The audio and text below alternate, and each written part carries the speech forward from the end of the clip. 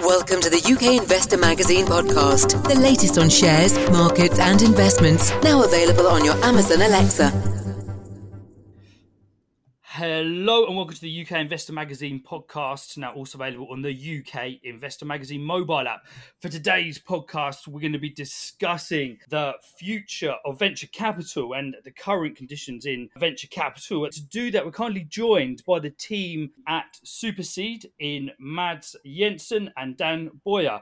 Mads and Dan, thank you very much for being on the podcast today. Oh, thanks for having us. We're going to be discussing all things VC and VC funds. Of course, as I mentioned, the current market conditions. But before we do that, let's get a bit of background, please, on Superseed, if possible. You're a London-based venture capital firm. Listeners to the podcast, of course, will be very much accustomed to different forms of venture capital and different vehicles. But would you please, guys, be able to give us a bit of an intro to Superseed, please? And what sets you apart from other vehicles out there, other companies, other VC firms out there? And what was the thinking behind Superseed when you started up? Yeah, absolutely, Jonathan. So thanks for having us on the show. It's great to be here. Dan and I are both entrepreneurs by background. We have been in the software industry and in the tech industry for decades. We have built companies, and we have experienced both the pleasure and also the challenges of building businesses. And so a few years ago, we sort of thought, look, our experience of working in tech is that there are a lot of investors. Most of them in Europe in particular are financial investors. And we sort of felt there was a need for a firm that was much more operator focused, operator led. And so that became the genesis of Superseed. And Dan and I decided to build a firm really as a place where everybody has got a background in the startup scene. We've been in the trenches. We've worked on building companies. And so we know where the pitfalls are, and we try to use this experience to help the founders we work with, accelerate the building of their companies. And we have a number of different ways in which we do that. Our main focus, Jonathan, is the main kind of lens that we use is one of sales. So we in the early stages, I'm sure I don't need to tell anybody that's listening to this, it's very, very treacherous, difficult, challenging in early stage tech. So we use sales and helping our founders think really commercially to not only help us see how they think before we invest, but also building really powerful go-to-market strategies that we help them apply once we have invested, so that we can really not shortcut is possibly the wrong word, but condense the timeline to Series A and product market fit. So we're all about commercializing founders. What we say behind the scenes is we help Americanize them. Americans tend to not care about much, just do the deal and it's fine and we go for it. Whereas across Europe and in the UK, we're very, very conservative. So that's where we tend to focus our kind of the value piece, if you like, our experience. So how's this changed then over the last couple of months, maybe a few more months actually, now looking at how the market has developed in 2022 so far? I mean, in terms of the VC industry for you guys, how's that developing? Obviously, there's been certain comments coming out recently about the state of the economy. They've been there for some time. We've discussed those in depth on the podcast. But for you guys on the front lines of venture capital, I mean, what have you seen changed over the past few months? And where do we find ourselves now? Mads, do you want to pick this up? So we have certainly seen things change a lot across the industry, and we've seen it's kind of the way people talk about the sector change a lot in the last 6 months. I think the truth is that depending on what has been changing, that depends a lot on which part of venture people operate in. So which geography, which stage, which sector, whether it's a B2C company, whether it's a B2B company. And so the major thing we have seen change is that some of the kind of very late stage growth companies that have been growing very fast for several years, but where there was sort of questionable unit economics, we've seen those really come crashing down from a valuations perspective, because people have woken up to the fact that there's going to be a solid business model at the end of it. And so I think to some extent, so that's good news, we think, because that's not the place the part of venture we play in, but it was the part that sort of got a lot of press and a lot of focus, a lot of attention, and to some extent sucked the oxygen out of the rest of the venture ecosystem. So the valuations of those very late stage companies have come down. And what this means is that there's more oxygen, there's more focus for earlier stage companies and companies with better business models. And we think that's overall a good thing. Fantastic, thank you, Dan. Do you have anything that you'd like to add to that with the backdrop of VC at the moment? Yeah, I feel really passionately about this point. I like the fact that we've all had a bit of a as an industry, we've had a bit of a rude awakening, because if you look, I mean, this has been going on for a long time. We've had a 14-year run of good times nearly. And if you look at venture and some of the nonsense that we as an industry have been investing in and fueling, and then all of the tourist cash, so all of the non-venture investors that have seen the returns that can be made upstream, they've piled in, and it fueled beyond it almost became the greater full version of venture, and it became quite comical, and it was obviously going to end. Somebody was going to be left holding the baby. So I've always been super passionate about real models and transforming business and helping founders really transform business, rather than some of the nonsense 2-minute grocery deliveries and faster e-scooters that we've seen catching the press and the airwaves. So this to me is a reset, but I think, as Mads said, this is not something that's massively affected us. We've seen it, we've been part of the party, but it's not been at seed, and especially in the UK. The UK and Europe is not the US. So if you actually look at the numbers and look at how the tech press has handled it and how the news has handled it, they've conflated a whole bunch of sectors, spaces, territories that have actually very, very little to do with us.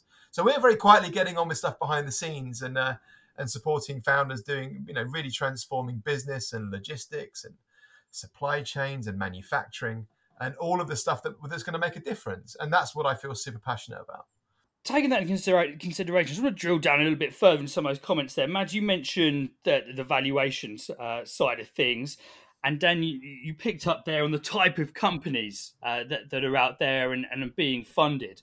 I mean, in terms of the impact going forward, are those trends that you see continuing, or do you think that's, very much possibly a short-term phenomenon, given that we're seeing a bit of a slowdown in markets, slowdown in sentiment generally, but the overall impact on some of these companies?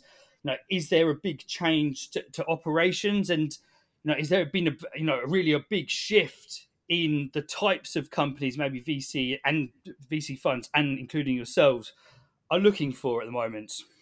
I mean, so there's lots to unpack there, Jonathan. Let's try and decompose some of the elements. So, are we seeing a general slowdown to the market now? I mean, if we look at sort of public sector markets, if we look at tech stocks in general, they're actually up kind of 14-15% since the start of July. So we've not really seen a slowdown there. Actually, we've sort of seen a bounce back from a low. And there's a lot of discussion as to what will happen next there. Are we going to see inflation kind of creep back up again in the US? We see a lot of the core inflation started to come down. Oil has come down. Commodities have come down. The big discussion right now in the US is what's going to happen to the labor market. Will there be kind of labor market inflation that will put a pressure again on overall inflation rates? That means that interest rates will continue to go up or not. That is the big question. But right now, actually, kind of in the last sort of 6 weeks, stock markets have been performing quite well. Private markets, again, I would try and decompose it. Are we going to see a return to 2021? I don't expect so. I don't hope so. I think there was a lot of money chasing, very questionable, business models, or kind of, models with very poor unit economics. And so investors have woken up to that and kind of realized that at the end of the day, there's going to be, positive cash flows. And some businesses are just we're just never going to deliver that. So for those businesses, I don't expect that they will have a quick rebound. But then there are other parts of the venture ecosystem that's completely different, which is about stable, recurring revenue, long-term cash flows, long-term contracts, year-over-year growth, still very solid growth, and I think those businesses are going to continue to do very well. So, kind of lots to unpack. I think what sometimes may be a little bit unhelpful in both the financial press and also the tech press is when sort of people, they lump all of it into one big pot, because there's so many different things at play here, and I think they're gonna perform very differently in the years going forward. That's a very interesting point. They're making that differentiation there between public and private markets, and I think I'll pick up on what you said there, Mads, in terms of a lot of the negativity was largely priced into public markets earlier on this year, and as you said, we're starting to see things pick up again. But sort of focusing now on the private side of things, I mean, do you think there's maybe a lag between public and private markets, and is there any particular sectors within the private markets which are being impacted by, as you said, the headlines that are out there at the moment? Absolutely, no doubt. There is a lag because unlike public, listed companies, private companies are not being marked every day to a price, so they will typically only be repriced when they come up for some kind of refinancing, and that doesn't happen every day. That might happen every 12 or 15 or 18 months or 2 years. So there is a lag for sure. But I think some of it we've seen already. It was a big feature in the Financial Times last week about sort of this silent crash in venture capital, which it's been around some of these kind of late stage growth companies with very poor unit economics that had very inflated valuations on the back of growth. The big shift we have seen in how companies are being priced, both public and private, is that in 2021, companies were priced almost exclusively on growth.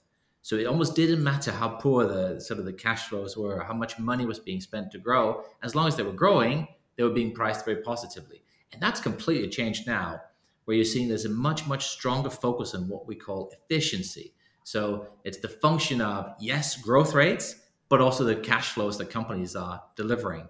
And kind of the insight is it's okay for companies to be investing money, to have negative cash flows, as long as there's a good relationship between the cash that's being invested and the growth that's being delivered.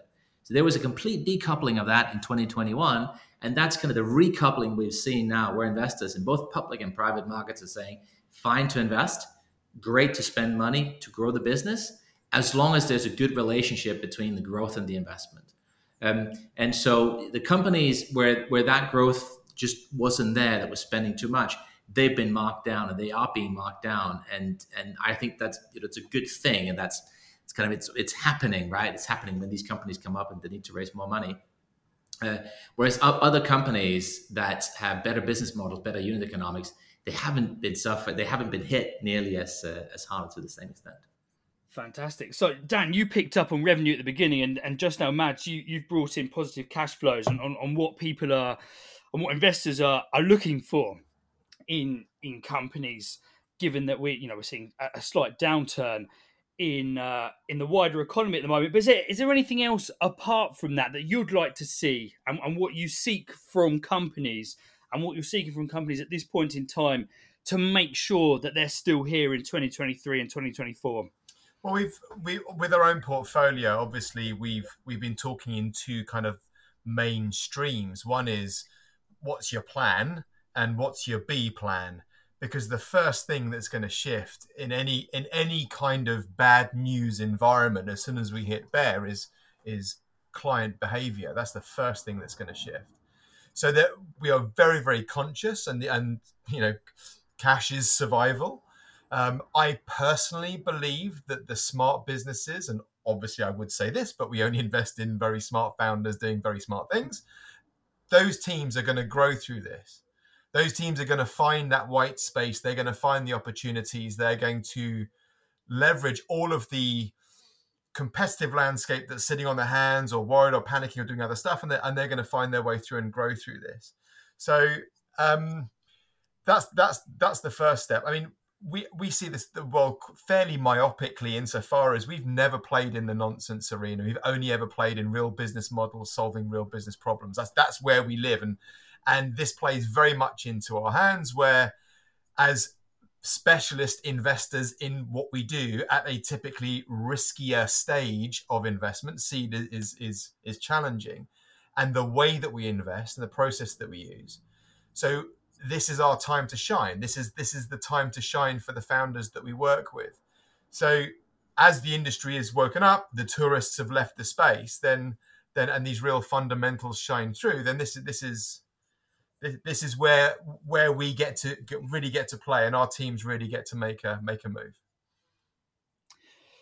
So I just want to talk to that point, actually, Dan, because that's quite interesting there. And sort of moving on to the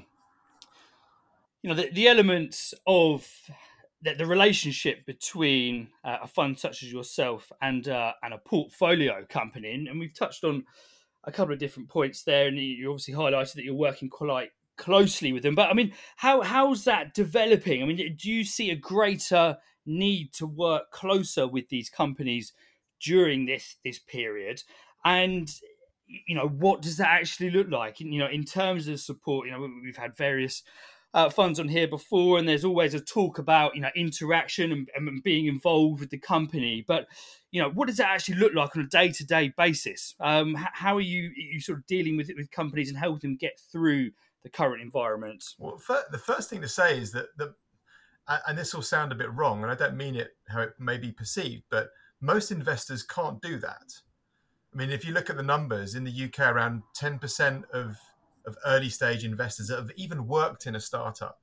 So I think there's a massive disconnect between the available advice as a pure financial investor, and by all means, find me and slap me if you don't agree with this.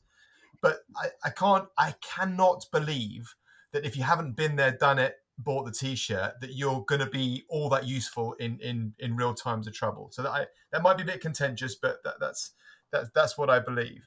So in reality, we have two jobs with the founders that we work with. One is to get stuff out of the way. So to quite meaningfully remove a lot of the nonsense that founders might have on their mind. That needs to happen. I'm not saying that they're nonsense jobs, but things like getting the financial modeling right. We have specialists that we work with that create incredible models that take that stress away from founders. They should be building their business. And sales leaders who can then help them build incredible go-to-market strategies. So it's, on one hand, it's getting stuff out of the way and creating space for them to be able to shine and do what they need to be doing. And the other, it again comes down to two subcamps. One is there's quite a practical. We run a range of workshops, for example, where we'll look at positioning and brand and purpose and mission and strategic road mapping around how they're going to build this go-to-market strategy. And then there's the marginal gains stuff, which is the text messages at 10 o'clock on a Sunday night, or the constant little touches, which we're around for and can do en masse. I dare say there's not much we haven't heard over the combined maybe 30 years that Mads and I have been investing. So and running businesses. So it's getting stuff out of the way. It's actively setting some ground schooling when and if required. And then there's the marginal gains piece, which is sometimes can be the difference between winning a deal or not winning a deal, or hiring the right person or not hiring the right person. So that's how we kind of operate. And it's very much a bespoke thing that every single founding team needs a very different flavor of. So it's not one size fits all. So taking into consideration those factors that we just spoke about there, we spoke about the sectors, and we've just discussed there the power and the involvement that you have with the founders. But if we look at the current situation, I mean, where do you see, and probably more, who do you see coming out of this the strongest? Do you feel it's those companies, and let's just take into consideration here that we've ticked the boxes for yes, they're generating revenue, and yes, they're positive cash flow, the two important elements that you've taken up there with the companies. But if we're looking at, one side of it, the sector, and maybe that top-down approach, and the other side, the founder, a more bottom-up approach. I mean, in your view, in the companies you're dealing with, and maybe looking at the wider market as well, which one of those is going to be most important in dictating who comes out of this in good shape? Do you think it's more going to be about the sector, or do you think it's, regardless of the sector, if they've got a strong founder, we can see that strength in these companies coming out the other side? That's the age-old question, isn't it? Is it founders or is it the market? I think we're sort of delightfully ambivalent in that we feel it both are really important, because great markets, they can lift founding teams, and great founders can build new markets and new demand. I think who will come out strongest? It will be firms with strong unit economics. I wouldn't say that firms need to have strong cash flows. I mean, if they have positive cash flows, they don't need investors, right? Then they're generating cash. But they need to not have silly cash flows. They need to not burn so much money that it is completely out of kilter with the growth they're delivering. And so it's important that things are in balance, that there is a very well thought through plan, and that the underlying business fundamentals are sound. And so we think firms that have good business models, sectors where that is possible. We're software investors. We think that's a great place to invest. And then investors who know how to help founders build good companies, right? Because it's hard to build a good company. There's lots of stuff that goes into doing that. And for many founders, they haven't, they may have had a great track record in a sector and industry before, but this may be the first time they're building a business. And so if you haven't done that before, there are many pitfalls along the way. And if you have investors working alongside you that can help you avoid the worst pitfalls and figure out how to accelerate the business, that can be really helpful, especially in times like this. Thank you. Dan, would you like to add anything to that? I think Mads has fairly comprehensively covered it. I think just to pin down a couple of sectors and spaces that we're very excited about. I mean, if you look at Russia, Ukraine as an example, all the supply chain mess that's ensued because of it, I think that as a singular point in time is going to be a great accelerant for any company that is thinking about how they manage logistics, supply, and being able to, obviously you couldn't predict that, but how you then manage the ensuing mess after.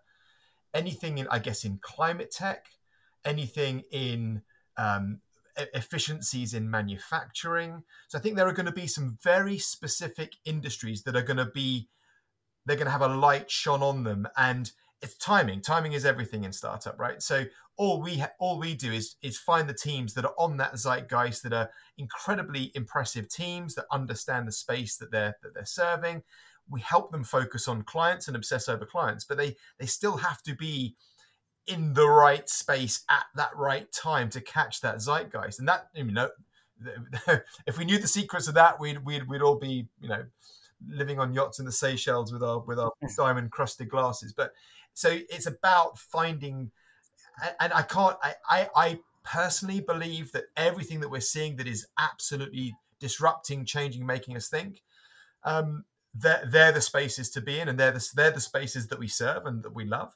And there will also be some oddball outliers, like Airbnb came out of the GFC, and there'll be all kinds of these amazing little gems that we may or may not be able to invest in because of the type of business that they are. But there will be some odd fishes that come out that will serve, people just being happy, because there's a lot of misery that's gonna hit people's lives with inflation and cost of living. So there'll be some odd, what I call the lipstick and chocolate brigade. There'll be something that makes us smile that will probably be a winner. So there'll be, and we can't invest in those kind of spaces, but there'll be those kinds of offerings that will come to the fore as well. Thank you. Just to finish off here now, looking at the bigger picture of investors engaging with venture capital at this point in time. Now, of course, Superseed are about to embark on a partnership with Seeders, and subscribers to UK Investor Magazine would have already seen a couple of the communications that we put out there. But you're obviously on the front line of things. So there's two questions here really that I'd like to finish on. First of all, are investors still investing in private companies and venture capital at this point in time, and how are those trends playing out at this point? And what would you say to those people that maybe have looked at private companies in the past, but they're reading their headlines and thinking maybe now's not the best time to invest. What would you say to them is a good time to start looking at private companies again? Now's when the magic happens in early stage. Sorry, Mads, I spoke over you. Listen, Mads has got some amazing sound bites in this, but this is where the magic is. This is truly where innovation happens. But Mads, over to you. Yeah, no, I was just referencing your comments around some of the companies that came out of the financial crisis, a little over a decade ago, where some great businesses were built. I mean, typically the downturn is a time when some amazing businesses have started, because when the going gets tough, the tough gets going, right? And real entrepreneurs get down to business. Some other interesting stats, the first half of 2022 was the most active period ever in UK venture. Okay, so this is despite sort of all this doom and gloom that we're talking about. There's never been more investments made in the UK than the last 6 months. Now, there's still some inertia. Numbers are likely to come down in the second half, but there's still a lot of capital being deployed. And it's likely that the second half of 22 will still be a very good month for venture capital in the UK, even if it's somewhat down in 21. So if we think now is a great time, there are great businesses that are going to do very, very well. It's possible to buy in, early at, in seed stage companies before the valuations have exploded, because there's less noise around some of the later stage businesses. That means it's easier for some of the earlier stage companies to attract talent, to bring in, strong developers, strong sales teams, and build up their businesses. And we just think right now is a really, really good time to build a business. And so I think anybody that likes technology and want exposure to this, this is a terrific time to get engaged. Indeed. And I think one of the things that you've really highlighted in this podcast is the valuation side of things. And Dan, you alluded to it. Last year we had quite elevated valuations, but during this period, companies such as yourselves and venture funds are able to secure those lower valuations when things may be a little bit tough for some of the founders out there. So that historically, if you look back at some of the studies that I've been looking at recently, when you see a downturn, of course you get the big companies, exciting companies, as you mentioned there in Airbnb, but typically the valuations look a little bit more attractive. So Dan and Mads, thank you very much for being on the podcast today. Thank you. Thanks for having us. So just before we finish up, we're going to put in the notes to this podcast a link through to your website. But for people that want to know a little bit more about Superseed, what's the best way of going about finding some information, getting in touch, and keeping up to date with what you guys are doing? Well, the first thing says, so Seeders has been great. So we've already hit target at Seeders, but if anyone's interested in the Seeders campaign that's running, you can just search us on Seeders. It's in the private deal room. Obviously, the website you mentioned, superseed.com, where Dan and Mads at, just imaginatively. So just drop us a line. We're very active on LinkedIn. Give us a shout if there's anything we can talk about with regards to fund investing, startups, the ecosystem, the community. Super keen to talk. Great. Mads, would you like to add anything to that to finish off? No, it's been a pleasure being here today, Jonathan. Thanks for having Dan and I on the show, and thanks to the listeners for taking time to listen to our little chat here. Looking forward to hopefully engaging with many more of you on on LinkedIn and other social media, on Seeders and other investment fora. Fantastic. Thank you. Likewise, it's been a pleasure to have you both on this afternoon for the podcast. Thank you very much.